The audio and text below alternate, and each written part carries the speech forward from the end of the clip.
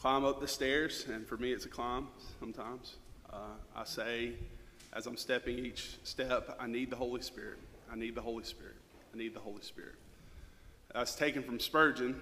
I stole that from Spurgeon, but it's still true. And we need the Holy Spirit even tonight as we listen and hear God's word. So I pray that you would be in prayer for that also.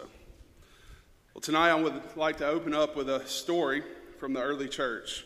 Really, it's one of my favorite stories. It comes from a young lady named Perpetua, who was likely born around 180 AD. Perpetua was arrested because of her faith in Christ.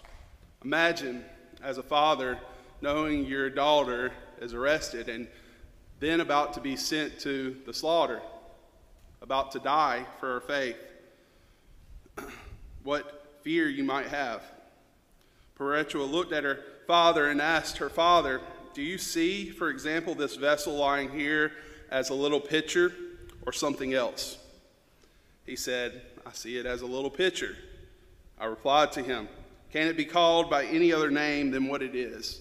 And he answered, "No, nor can I myself be called by anything else than what I am, a Christian." Now, tonight we're going to be talking about what we are as Christians, what we've been given as Christians, and that's our divine nature. We'll be focusing on our nature in Christ and how we know, like Perpetua, that our hope is only in the one that we are connected to. So will you read with me from verses 3 through 4 in 2 Peter? The Word of God says, "His divine power has granted to us all things that pertain to life and godliness through the knowledge of him who called us to his own glory and excellence, by which he has granted to us his precious and very great promises, so that through them you may become partakers of the divine nature, having escaped from the corruption that is in the world because of sinful desire." Let's pray.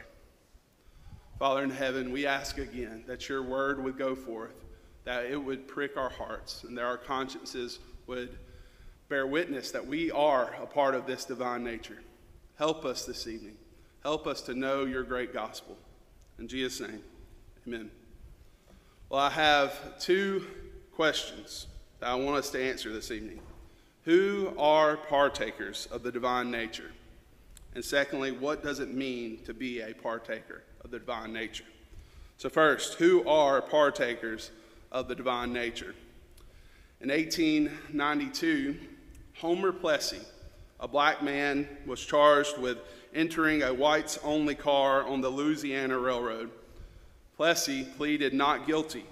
He contended that the law was unconstitutional according to the 14th Amendment, which established that whites and blacks were equal. He was convicted and he appealed. In 1896, 4 years after, it was brought to the Supreme Court of the United States, entitled Plessy versus Ferguson. The Supreme Court ruled 7-1 against Plessy, saying that the Louisiana law did not break the 14th Amendment. There was only one dissent opinion, only one brave man on the Supreme Court. John Marshall Harlan, known as the Great Dissenter, wrote, "The Constitution is colorblind and neither knows nor tolerates classes among its citizens." So tonight we are yet again looking at verses 3 through 4 and specifically thinking about how we are partakers of the divine nature. There has always been a temptation in the life of believers to only think that certain ethnicities, certain genders or groups are able to obtain to such an honor as being a partaker of the divine nature. And I want to be clear that the gospel and the benefits therein are meant to be shared with what? Everyone. For God so loved the world. That means Jew and Gentile alike.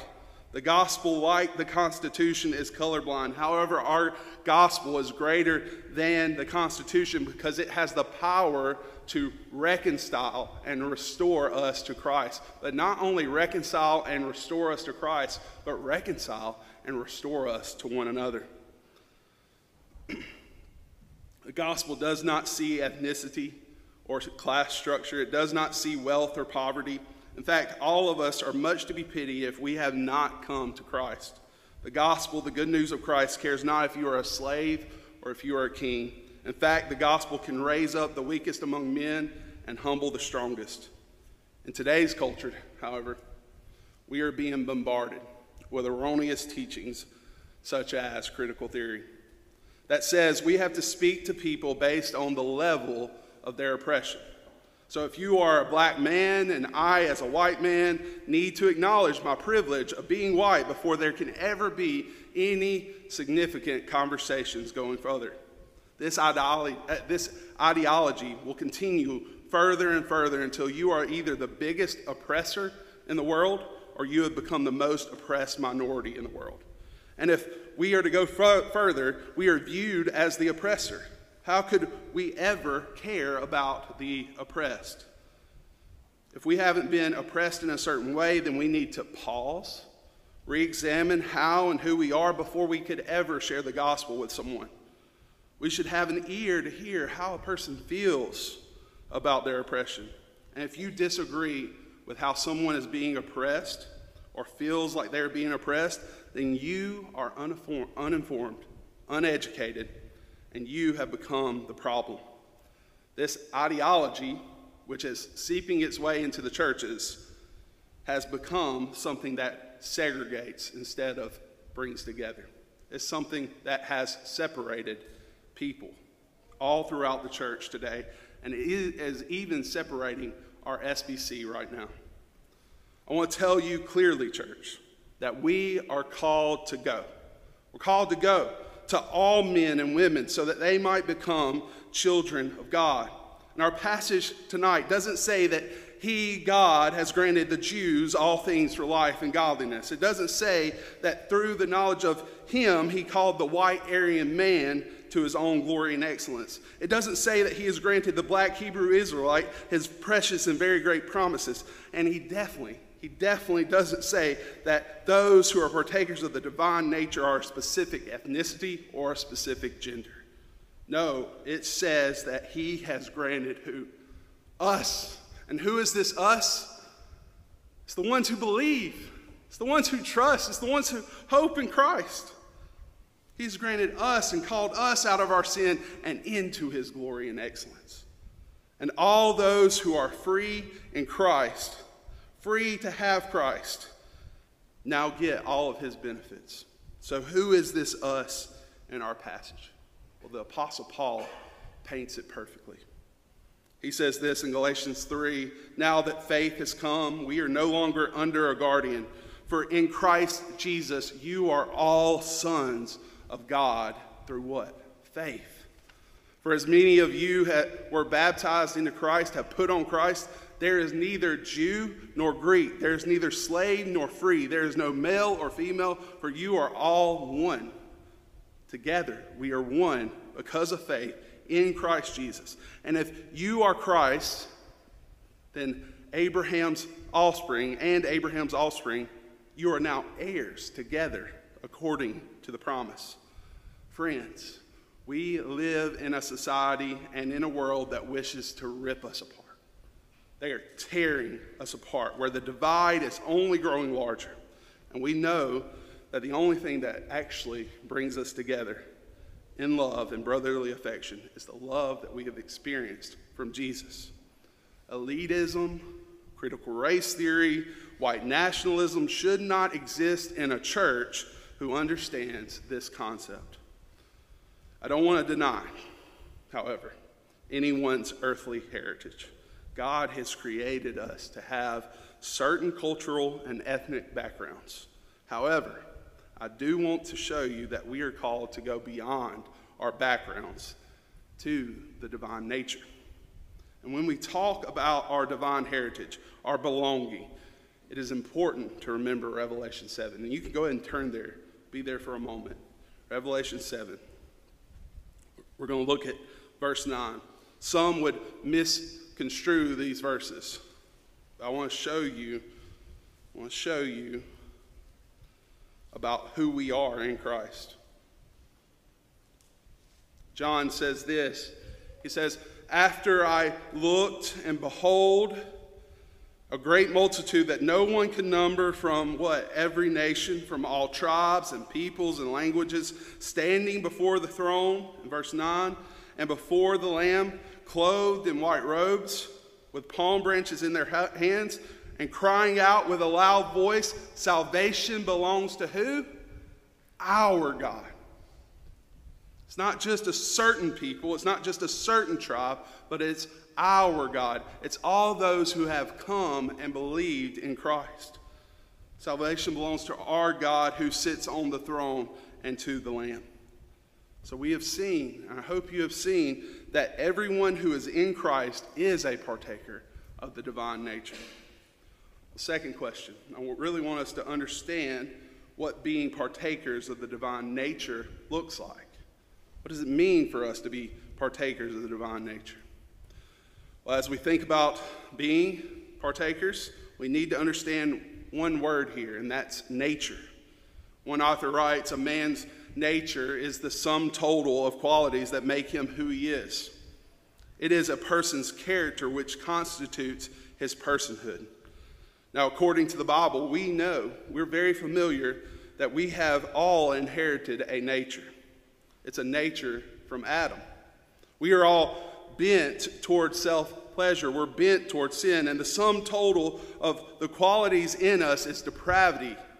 It's fleshly nature. It's sinful. And this depravity, this sinful fleshly nature, keeps us from true fellowship with the triune God. Romans 8:8 says, "Those that are in the flesh, in this nature, cannot and will not please God." Think for a second on the rich young ruler. His love for his wealth was too much to follow Christ. His nature was controlled by greed. Think of King Saul, who only wanted glory and pride for himself and would not follow the commands of God. Think on Esau. Esau, who sold his very own birthright for a cup of soup. This world has never satisfied. All they wanted was earthly possessions, earthly stuff to satisfy their deepest longings. And their deepest longings were tied directly to who and to what? Their nature. And our fleshly natures are tied to sin. We are slaves to sin that really leads us to death. Romans 6:16 says, "You are slaves of the one whom you obey, either of sin, which leads to death, or of obedience." Obedience to who? To Christ, which leads to righteousness, which leads to life. Now, let me ask this question. Is it possible for us to rid ourselves of this fleshly nature? No.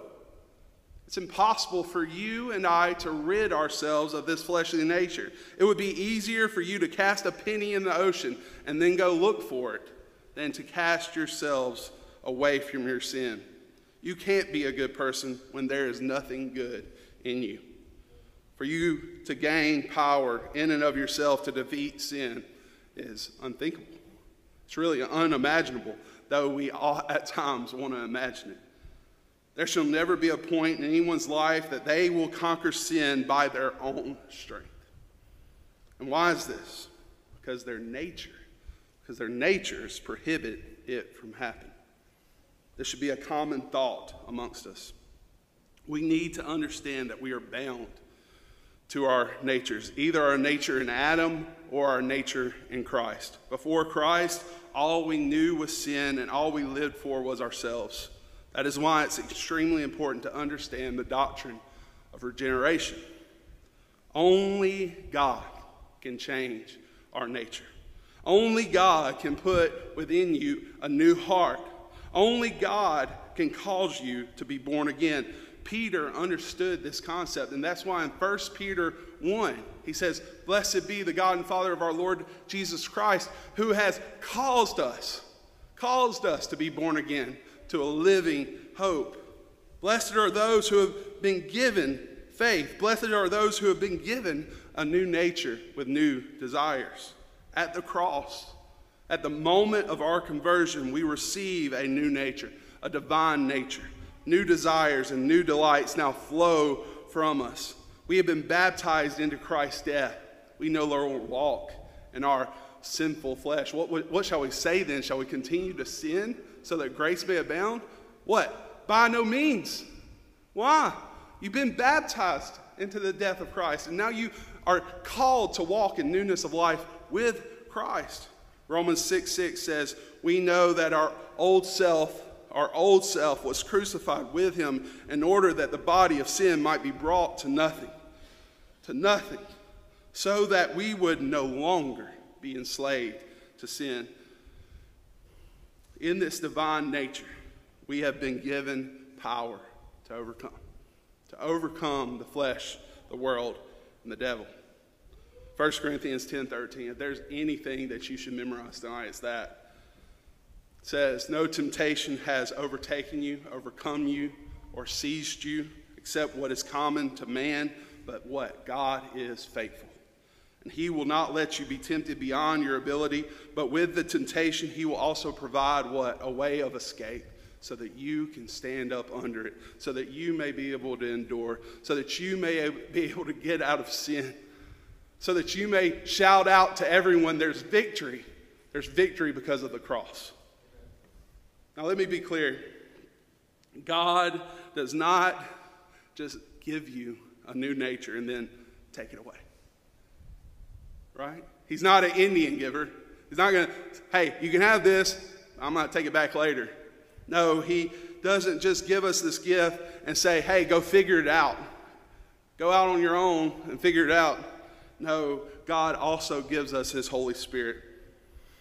A Holy Spirit that is our guarantee for the day of judgment. He is our advocate, our comforter, our friend. When the Bible tells us to test ourselves, which it does, and I hope you are, test yourselves to see that you are in the faith, guess what? The Holy Spirit is there to whisper in your ear, "Yes, look at this word, look at this scripture." The Spirit and the Word of God are there to guide you like Christ guided Peter. And how did Christ, our Savior, guide Peter? What did he say? "Do you love me?" "Yeah, I love you." "Do you love me?" "Yes, Jesus, you know that I love you." "Then feed my sheep." The Spirit comes alongside us. "Do you love Christ?" "Yes." "Do you love Christ?" "Yes." "Do you love Christ?" Then go, die. Live a life full of suffering for the glory of Jesus. Die to yourself, pick up the cross, and follow him. So you may still be asking, pondering your mind, why does it matter that I have a new nature? Well, in all reality, I hope you know that it affects everything. It affects everything. It affects our desires. It affects our wills, our intellectual pursuits, our work ethic, our cares, our passions, our emotions, our relationships, our families, and our very own character. Our union with Christ's nature carries us forward into holiness. It presents to us new enemies that we never thought were vying for our souls. Some of you may be thinking, "I can't give up hate for that person. They've wronged me so much. I can't give up my sexual identity. It's who I've been for so long. I can't give up being a drunkard. It's all I've known." Let me tell you, those who have a new nature in Christ don't have to continue to live in animosity toward one another. They no longer have to be controlled by their anger.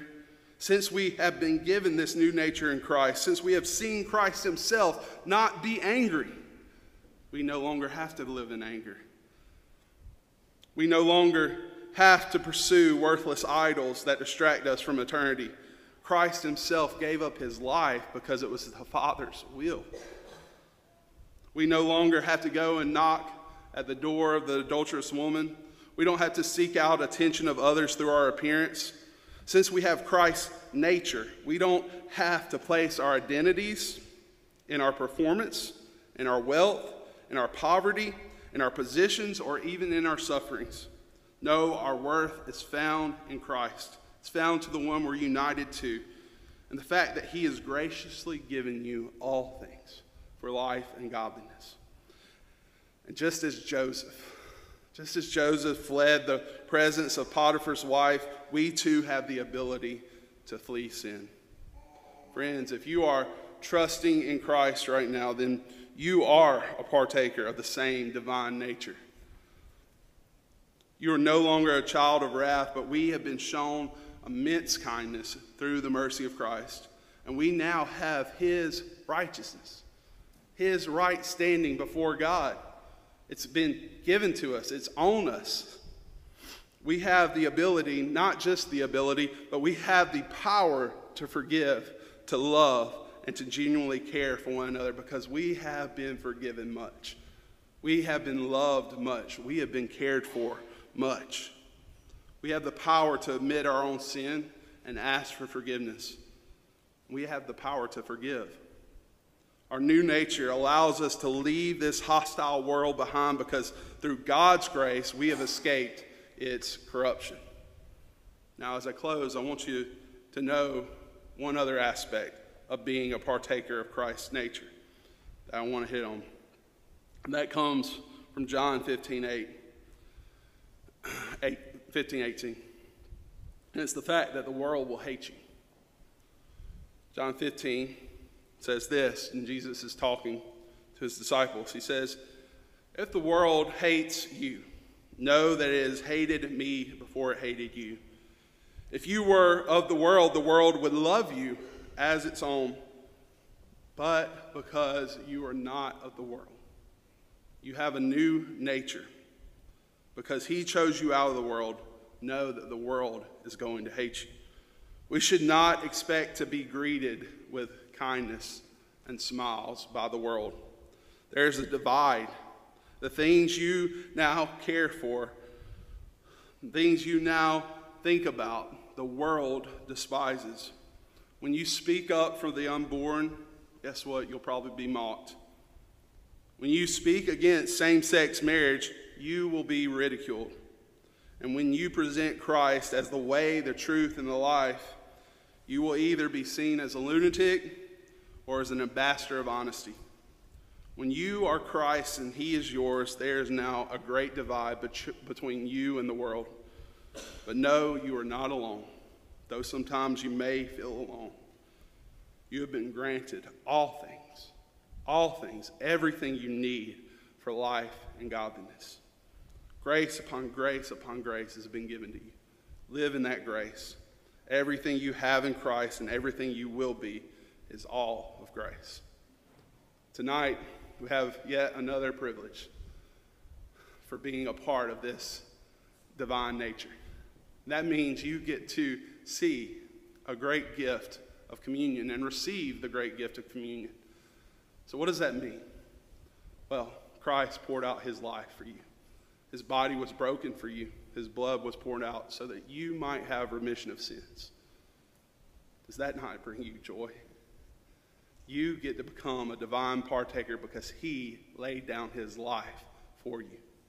Take hope, believer. Take hope in Christ. We want to welcome all those who have believed and who have been baptized and are members of a healthy church. We'd love for you to join with us in this supper. I'm going to pray and our servants will come. Father in heaven, thank you so much, God, that you are a great giver. That you have given so much. You have even given us your own Son. Father, allow us not to take that for granted and allow us to live hopeful, repentant, loving lives. Pray that in Jesus' name. Amen.